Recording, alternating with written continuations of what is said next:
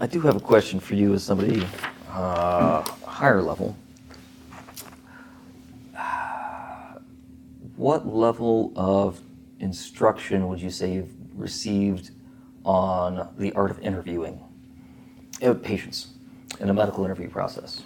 Not really a lot more than when I was a paramedic. I think obtaining the HPI and the physical exam are not a lot different now than when I was a paramedic, because that's the stuff I was actually pretty good at as a PA. Yeah. The parts I struggled with more were, okay, we have the HPI, we have the physical exam, now I need to figure out what I need to order to get this work up, and then, after that, now what do we do with all these results? Do we need to admit this patient? Are they safe to go home? And that's a lot more of the nuance I think I had to learn as a PA, but interviewing the patient, I think, is always tricky. Even on the ambulance, where you have a little bit more time on scene to get the history than I do in the ER, where I kind of need to be in and out of rooms pretty quickly. Yeah. I think it just kind of comes with experience. I mean, in my mind, you start with the chief complaint, like chest pain, and first of all, that might be the call information. Is that actually what the patient called? I think you got to determine that when you first get on scene is, what did you call for? In your own words, like what's the subjective thing you're feeling today? And then not trying to like extrapolate and put in your own words what you think their chief complaint is, because I will see crews do that sometimes. Is I really want to know what the patient said. What symptom made them call the ambulance? And then if it's chest pain, I gotta go down that track. Have you had heart attacks before? When did this pain start? The whole OPQRST. I typically go down and get the answers to all those questions, and then try to get relevant history, relevant meds like blood thinners, and if I'm going to give them meds, I make sure they're not allergic to it. But that's kind of how I go about a patient interaction, and it's harder on the ambulance in some ways, because you get all this done, you get a 12 lead, things are looking okay, and now you kind of have to decide, does this patient want to go in? Do I want to talk this patient into going in? And chest pain's always that tricky one, because they probably should come in, unless they're 16 years old with no concerning exam findings. I mean, we have 20-year-olds that have heart attacks now, so it's always like, an EKG that's normal isn't really like 100% slam dunk that this isn't ACS all the time anymore. And so that's always hard, because that's kind of the disposition on the ambulance is, okay, we've got our 12 lead, we've got your blood sugar, you've got your vitals, we have the whole story here. Now we got to figure out what to do from here. And I think that's, something that the fire department, especially in our region, kind of does more, because they're typically on scene and they're used to like kind of directing the call of like, okay, we've got all this. Should we say, I think you're okay to stay home, which is sometimes okay to say. It's certainly higher liability to do a refusal and say this patient doesn't want to come in. It's lower liability just to transport them to the ER, where we can do more definitive lab work to prove they're not dying. Yeah.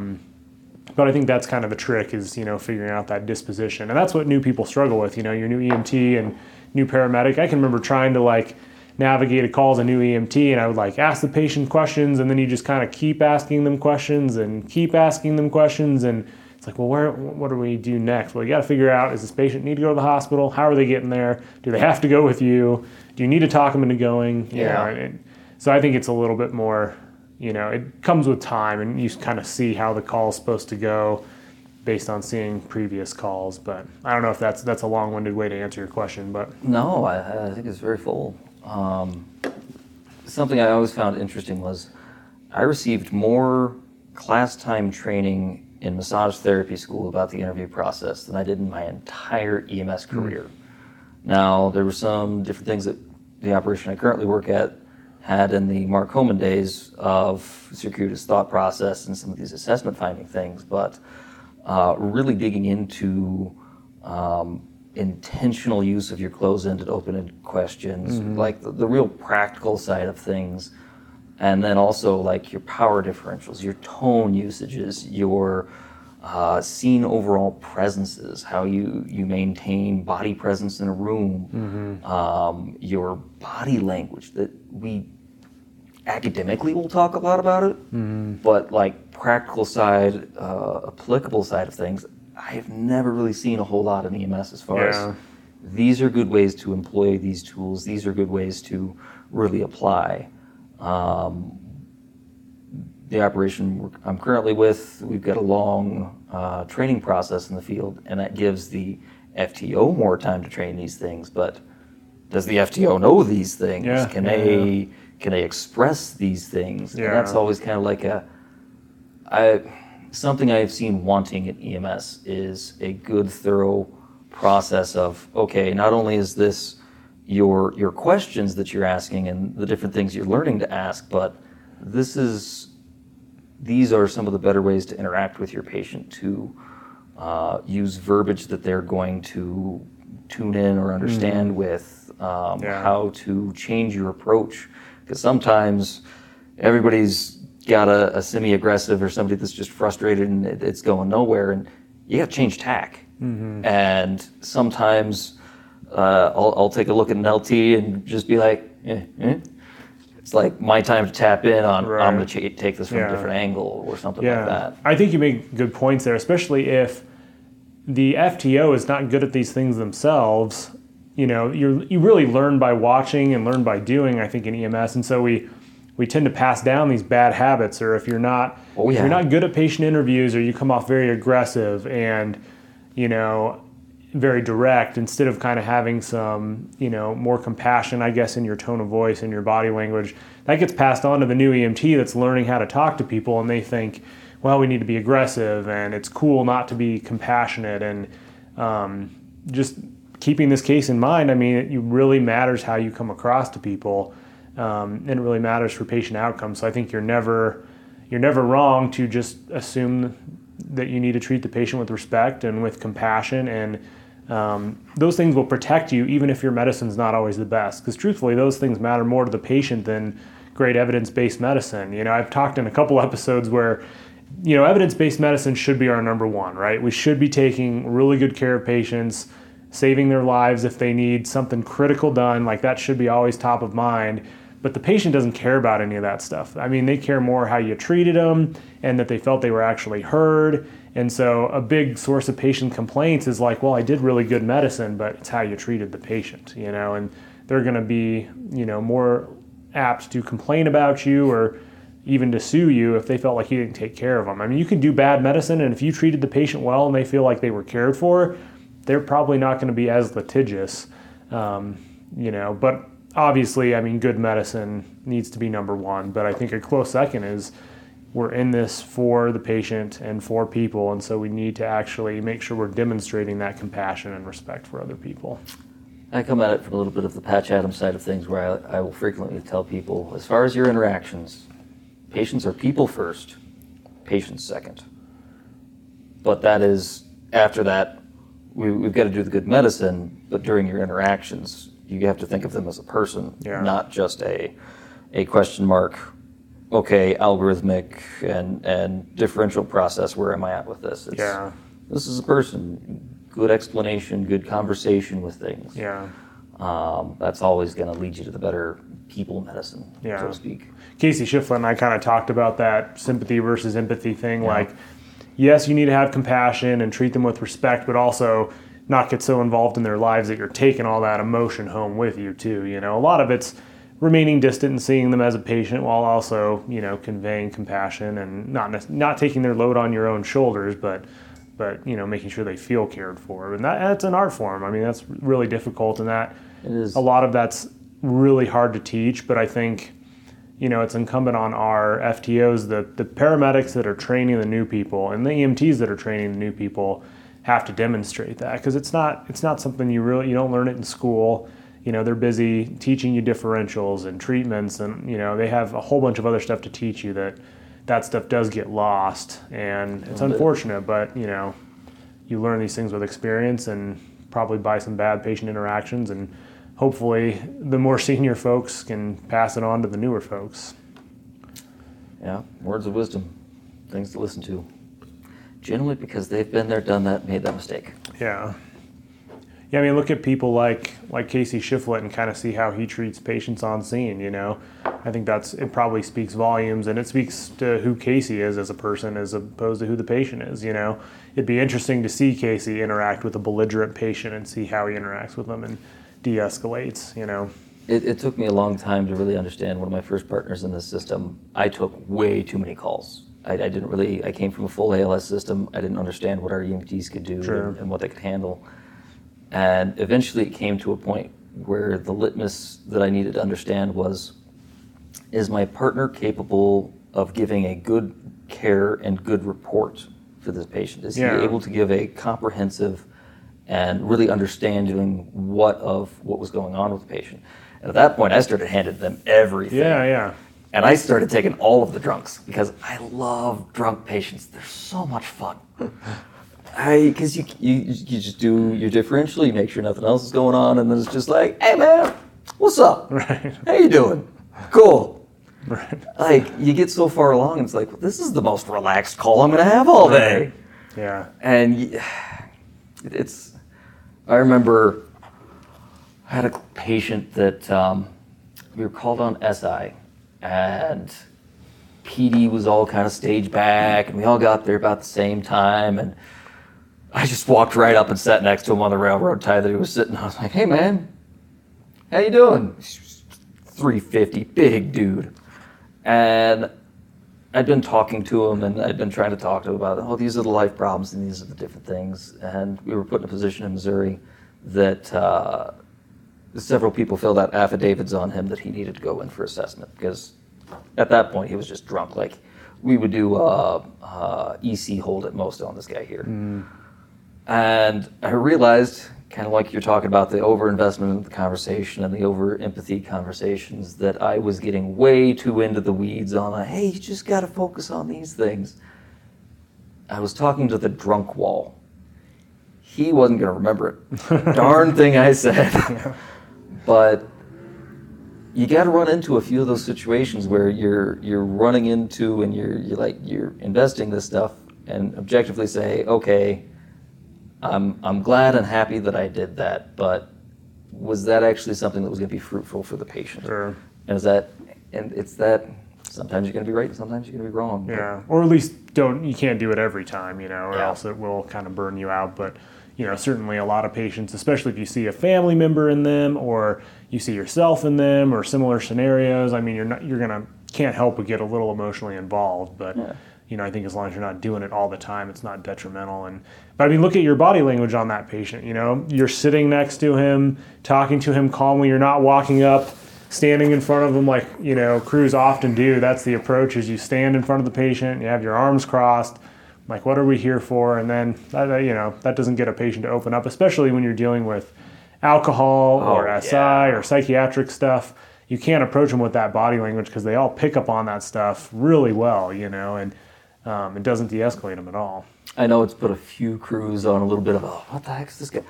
I have no problem walking into somebody's house and just sitting on the couch next to them. Like, that's what these guys are saying.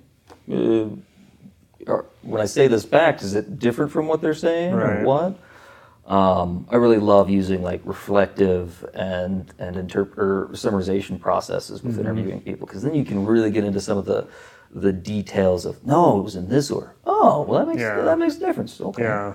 And I don't think paramedics do that enough, because a lot of times the story that they give me in the ER is very different than the one the patient told them. But sometimes you're not summarizing, you're not listening to understand, you're just listening to, do we need to go to the hospital or not?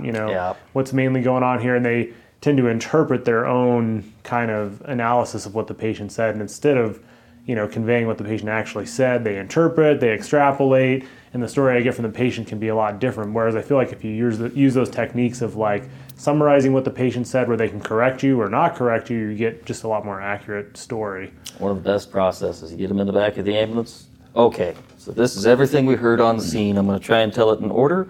You let me know if I got anything out of order, if I got any details wrong. Yeah. And you say that whole thing, and bam, you've just practiced your report to the hospital on Pulsera radio. Yep.